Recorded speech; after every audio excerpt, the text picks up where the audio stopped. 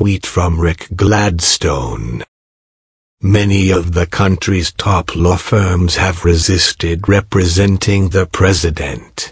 They are concerned about Mr. Trump's long-standing history of ignoring his lawyers' advice, apparent failure to pay his bills, and backlash from employees.